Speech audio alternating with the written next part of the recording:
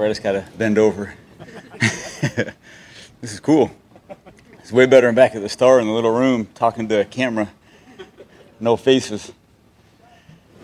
Coach, can you reflect on your dad and just who he was and all the well wishes so many people across the league had for your family, what they had to say about it? Yeah, you didn't get me emotional right off the bat, huh? Might as well get it out of the way. Excuse me if I break up, need a few minutes, but what he meant to me was everything. And growing up, I grew up around football my whole life because when I was born, he was actually a player coach for the Hawaii Hawaiians. So I spent my whole life in the locker room, on the practice field. I didn't ever go to coaches' meetings because those were boring. I wanted to be around the players. And then I knew the impact he had on people, his fellow coaches, the players he coached. But you got a sense of it when he passed, how many people reached out and said how much he meant to them. And then, of course, that's what everybody talks about, but, what he was as a dad was something that, I strive to be as a current coach because it's a lot on your plate. You spend a lot of hours coaching and the family time is critical, and that's really all you got time for. There's not time really to do anything else, and that's okay. He tragically passed, and it was, the hardest thing I've probably had to go through. And still I'm dealing with it, But, and who's going to be here too, who's going to come to camp, but every game day I call him about 4 hours before the game. I just say, it's game day, Pops, we're going to get him. And he'd respond, just relax and have fun. And so I'll miss that, but I'll carry it on and pay it forward, and I'll miss him for sure. Around the time that he passed, you were leading a camp of kids, about 100 of them, who have a parent who's incarcerated. Yeah. Talk about passing it on. Be it that, or just how you coach. What elements of your dad are you passing on? Yeah. I think the day before he passed, we had a camp at the Star for over 100 kids whose parents were incarcerated. It's the Angel Tree camp that's under the Prison Fellowship umbrella that I got involved with when I was in LA in 2018. And we bring the kids in, and we gave them shoes, and we gave them an opportunity to come to our facility, and we had about 10 of our players show up and help coach, along with a lot of other locals and former NFL players. And I think those things, back to my dad, I think those things make my dad as proud as anything. He doesn't concern himself. He never did concern himself with, how I did or how our teams really did, but the impact we had on other people. And I think that's something that I'll always carry with me is paying forward the opportunities I had as a kid around football, and trying to give that back to some other kids who maybe didn't have some of the opportunities that I did. And ironically, that was the day before. There's no good transition from that to football, but ball security is one of the things that you oversaw last year. Is that something you'll be overseeing this year too? And Zeke talked a lot about it yesterday. If so, how do you want to hone in on it during?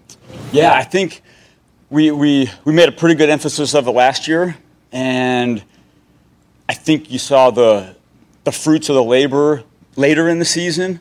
And so our goal is to pick up where we ended last season, where I believe, and I think Coach McCarthy would attest, that we got better holding on to the football, we got better taking the football away. And we're going to spend a lot of time of it. We spend 9 minutes at the start of every practice on ball security, emphasis, catching the football, taking the football away. And so Coach McCarthy put me in charge of, installing those things in the team meetings and then organizing it and running the drills at practice. And I think it's excellent because I've never been a part of a team that spent that much time in meetings and on the practice field just working on fundamentals. And we'll do it all season long. And I think it's going to win us football games. Why the change at long snapper? I think because there was multiple guys that were undrafted or unrestricted free agents, including LP. And obviously, the relationship I had with Jake McQuaid for 8 years and with the Rams played a big part of it. Jake is somebody that I think is one of the best. I've thrown everything at him in practice, and he's handled it. I think he's a great pro in the locker room. I have a huge amount of respect for LP, and he probably has more ball left in him. I think Jake's got a lot of ball left in him, and so I think he's somebody that hopefully we can keep around here for a lot of years and keep playing at a high level.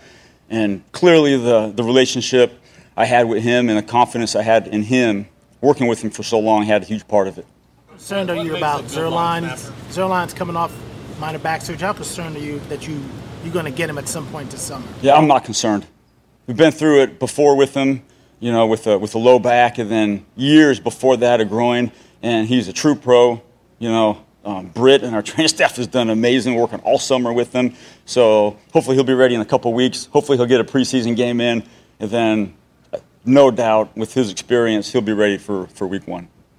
What makes a good long snapper other than just getting the ball back to it, quickly and all that? Is there more to it than that? Running down, making tackles, or understanding the schemes, the blocking, and all that? Yeah, I think that's a great question, and I think people think of snapping as throwing the football back, and that really is like a prerequisite. You got to be able to fire the football back in 0.75 seconds or whatever people want. But to me, what makes a great long snapper is what happens after he throws the football back. In pro football, the number one requirement is being able to protect. When it's a pressure, and teams are so good at disguising pressures, and so knowing which way to slide, how to recover. I mean, there's so many intricate details of long snapping that you just can't see if you're sitting in the stands or if you're not watching the end zone coaches copy tape what happens. So the biggest thing is what happens after the snap. This is just my opinion, on the line of scrimmage when it comes to punt protection or recognizing a return happening and being able to pick for guards. And then to me, the secondary thing is the cover.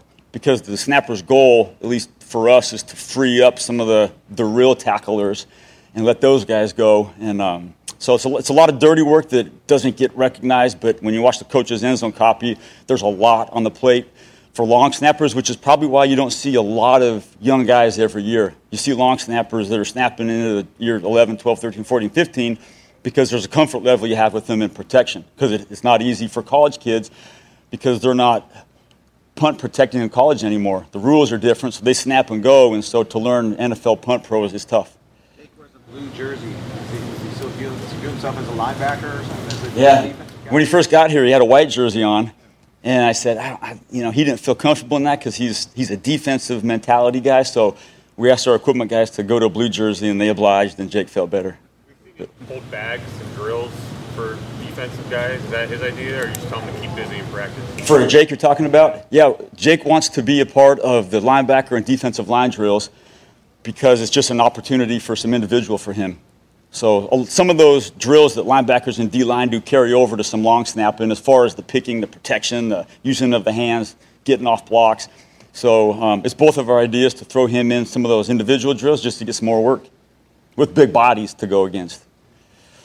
Possibilities are with CeeDee Lamb as a returner? I mean, obviously he's a dynamic player, but specifically as a punt returner, what can he bring to you guys? Yeah, I expect him to bring a lot. He's a great ball catcher, so it's a huge comfort level as a coach knowing that you got a guy back there with great ball skills, but also decision making, and he's always had that. And then he's really damn good with the football in his hands. And I think there's some strides we can make, personally speaking, more than anything, with the punt return schematics and plan that we've tweaked a little bit, and we're going to be working really hard on, actually starting tomorrow. Tomorrow's our first punt return install day in training camp, and it's going to be revolved around what we think CD is good at, and so our schematics are going to be driven to hopefully accentuate his strengths. Is that part of a broader year 2 ability where you have a better feel as a coach of your personnel than this time last year? You hadn't even been on the field with them. What does year 2 look like in terms of being able to scheme better to the talent that you have? Yeah, I mean, it's huge because we didn't have any OTAs last year, even with the vets. And then in training camp, I was shaking hands and introducing myself to all the guys in training camp last year. So just getting a feel for strengths not really concerned about the weaknesses, but getting a feel for strengths and trying to build what we do around that. And we don't have a special teams playbook. And I've done that now for about the last 12 years. We don't have a playbook because it depends on who we have, so we structure what we do around who we have. And so we kind of did that this year. We don't have a playbook, but we have a plan as far as what we want to do, and we're going to drill the hell out of the things that will go into the schematics when we get to the regular season. But having a feel for not only the returners but the blockers and what they're good at, helps us come up with plans for games, for sure. John, I know you've got over a month left of training camp, so you've got time, but do you expect to have Jeopardy again this year? And yeah. Do you start planning that already? Oh, yeah. We started planning that a while ago. That's one of those February, March projects where it's a little bit slower and, we have a little fun and get ahead. So we're about 2 questions away from filling out our 30 question, and hopefully sometime next week we'll have it. The decision to have Hunter handling the punting and kicking duties instead of a Brian Anger in Greg's absence?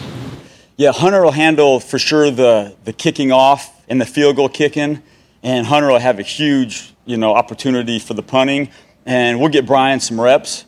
It'll be discussed the week leading into every preseason game how many we want him to get, but Hunter knows that he's got to have a live leg and a fresh leg ready to hit a lot of balls, not only in practice but also in games. And what do you feel this will do for him if he doesn't stick here, but just being able to showcase his versatility for the other 31 clubs? I think that's it, just an opportunity to showcase. And really he might have had, 8 games last year where he really did a pretty darn good job coming off the street. He wasn't with the club. So handling the operation and some calls he had to make, and he did pretty darn good. And this is just an opportunity for him to get more reps. But I also think it's valuable for a punter to show you can kick off, because there's quite a few teams who have older kickers who can't or don't want to kick off anymore. And so there's value in a punter who can also kick off, and Hunter has that ability. So I'm excited to see what he can do. Adjustments to making the fake punts this year different than he did last year? Yeah, make them work, really. But I will say there's always something that's positive coming from calling a fake punt.